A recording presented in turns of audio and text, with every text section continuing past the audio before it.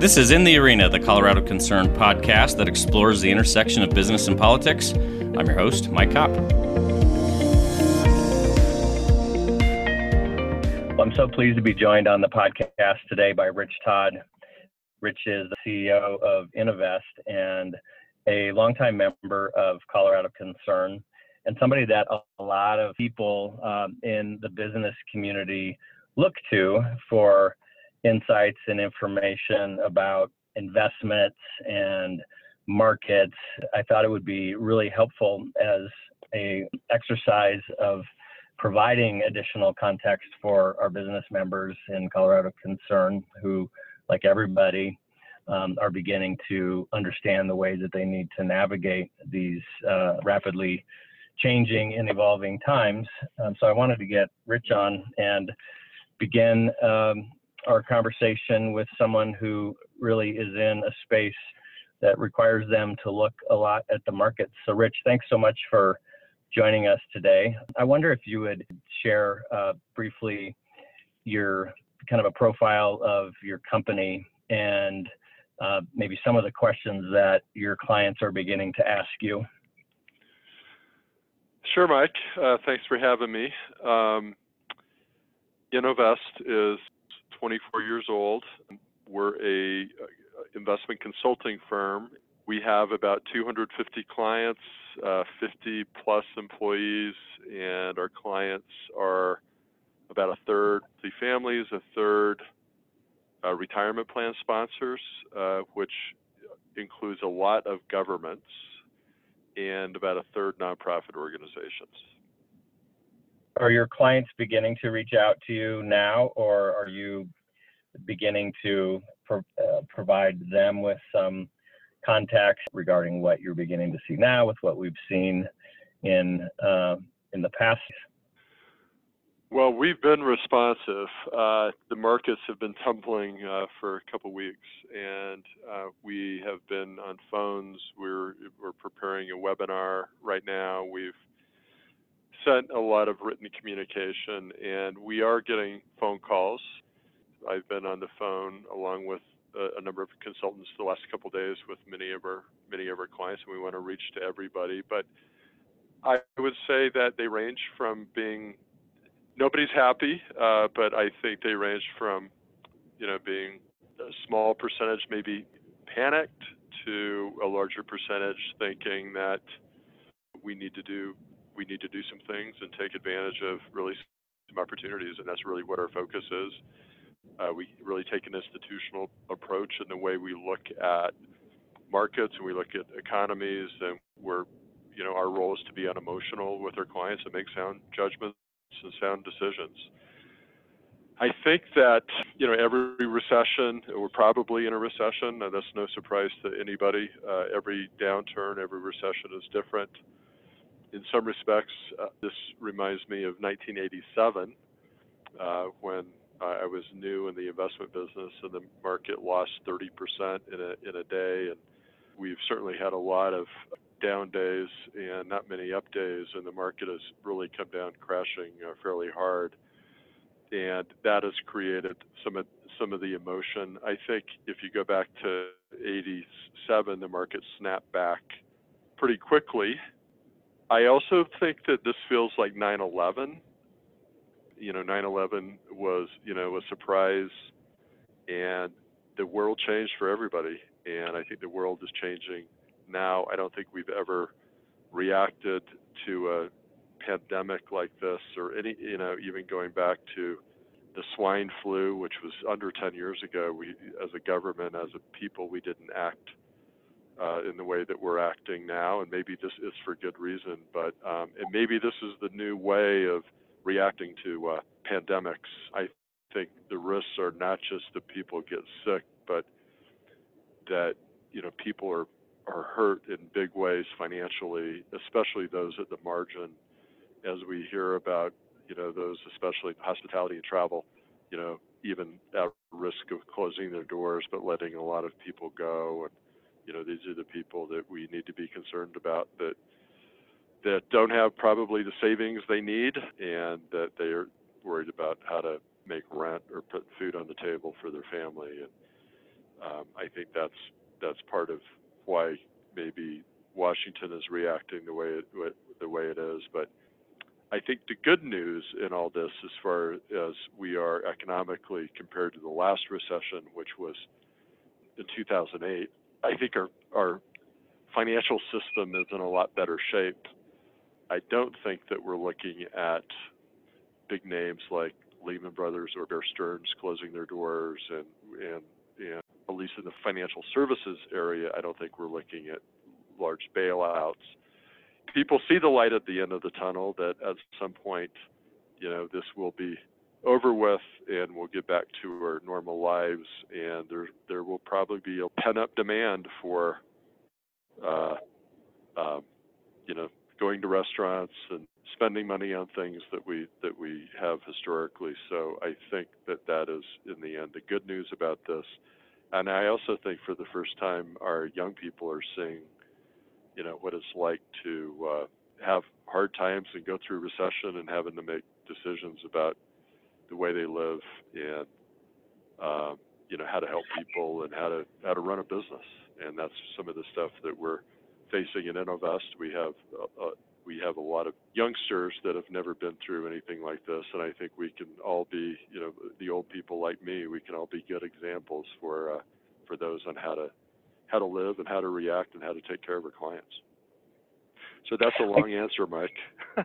I think that's a really good segue to get to the next thing I wanted to visit with you about, which is how the business community is responding. The thing that is an overwhelming drumbeat for me, and the president and CEO of Colorado Concern, I'm talking to a lot of our members, I'm hearing from a lot of our members, and the business community clearly wants to be engaged. They want to be engaged on the philanthropic side. They really want to be engaged on the policy formation side. They want to get the policies right, both at the state level, the federal level, probably at the local level, and in cases too. And so it is heartwarming to see the reaction of the business community. Today we had a press conference from the governor, and he announced $3 million has already been raised just in the last, I think, 3 days now, into a fund that will be administered by United Way, and it will provide direct relief. I mean, the reaction has been really overwhelming, and I think that's very highly of the Colorado business community, and I think we're going to need more of that. And it's really on point with what you said about taking care of, or what you sort of alluded to, taking care of one another. Business can move a whole lot faster than the government can, and they can meet some of these immediate needs, obviously much more capably and more quickly than governments can.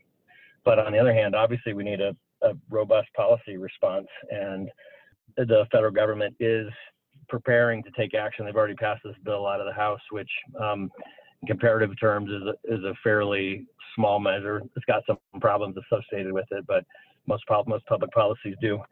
But the big ones now are talking about these stimulus type of efforts, and I wanted to get your perspective, Rich, on a lot of what you hear from Treasurer Mnuchin and others in the Senate right now is all around liquidity and focusing on public policy issues that help businesses maintain liquidity. And what strikes me about it is that it seems to be that there's somewhat of a circling of the wagons, at least in certain quarters, that really a key is focusing on keeping employees employed, not just doing direct aid to unemployed people. And of course, that'll have a role, I suspect, in all of this.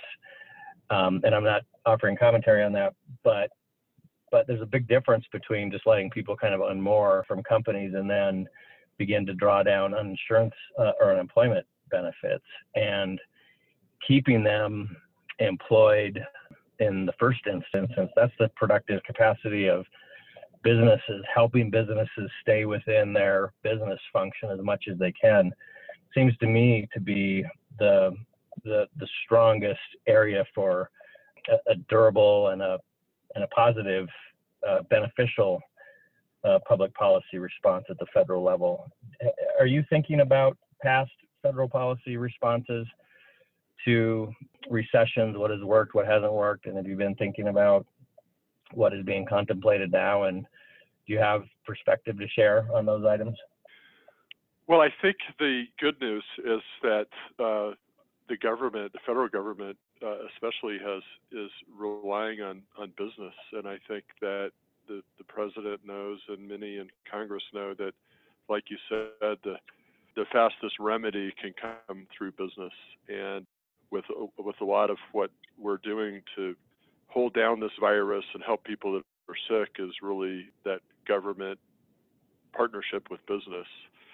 I also think that we have to recognize that the majority of people out there that are employed with small business. Innovest is a small business, but I can tell you that we're able to withstand this, having 20 some years of experience and 50 some odd employees, better than we would have, say, 15 years ago when there were just a handful of us. And I really feel for employers that are managing businesses on street corners with just a few employees, and what they're going through, not only to keep their families safe, but how to handle their employees, how to keep them employed. I talked to a nonprofit organization this morning, and they are strong believers in keeping their employees. They're really worried about their charitable contributions, and they're in the kind of the athletic area. And they've decided that everybody in the executive suite is going to take a fairly substantial pay cut so that they can keep everybody employed. And I think that's heroic. And not every business can do that. And I think that, the government, both state and federal government, when they think about people, they need to think about employers. And I think especially small business, we need to have solutions for them so they can keep their doors open and their people employed. Have you seen past responses from the federal government or regulatory agencies or what have you that have been helpful in that regard? Or maybe Yes. Part of that would be, yeah? What's your advice for the Congress going forward? I would hope that that much of this is targeted and it's temporary, that this is not an opportunity to create more bureaucracy in the federal government. I also think that we've maybe learned some lessons about doing business, having suppliers and vendors all over the world. And this is a circumstance where I think, for some companies, especially in healthcare, we need to think about our ability to manufacture our goods here in the U.S. Yeah, there's a lot of new discussion around that subject. Rich, before I let you go, are you hearing of bright spots in all of this? I've taken note of the fact that delivery services and certainly places like King Soopers are expansion mode. They're looking for more employees. I'm told that Amazon, I think I read that Amazon was hiring 100,000 new people. So what shifts do you anticipate happening here, and sort of bright spots are you seeing?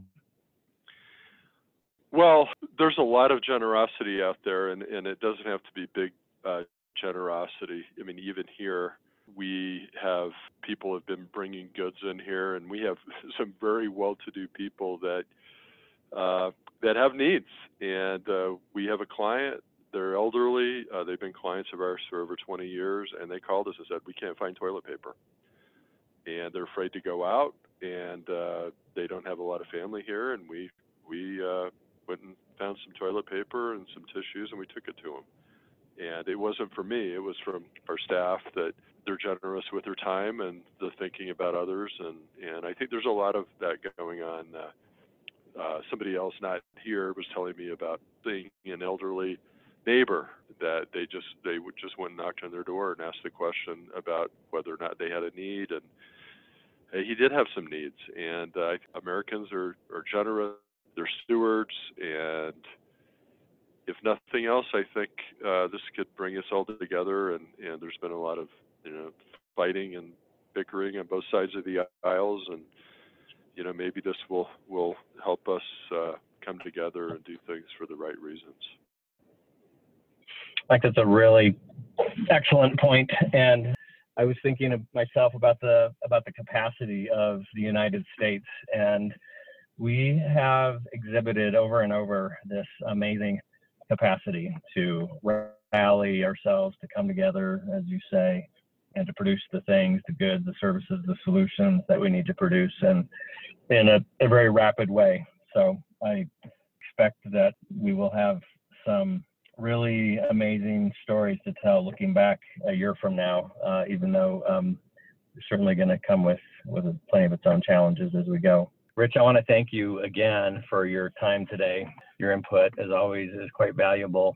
And thanks for your great perspective about the generosity of Americans. And I think that is a point that probably cannot be made enough. We really are quite a resilient people. And I have no doubt if you just look at our history, what we've come through and the way that we've rallied to solve problems and bring our people together, that we'll be able to do that now. And specifically on the note of generosity, there is a new fund that is being set up. We mentioned it earlier, so I should mention it now. For people that would like to make a contribution of a large or small amount to help your fellow Coloradan, you can go to the internet, and the web address is helpcoloradonow.org, helpcoloradonow.org, and I hope that you can join us all in making a contribution. I'll be doing that. Colorado Concern will be making a contribution, and we'll certainly rally our members and others in the business community to join us in that regard. So Rich, thanks again. I hope you have a great day, and I look forward to talking to you again real soon. Thank you, Mike. Thanks for listening to the In the Arena podcast with Colorado Concern. I hope you'll subscribe so you can stay informed on the intersection of business and politics in Colorado.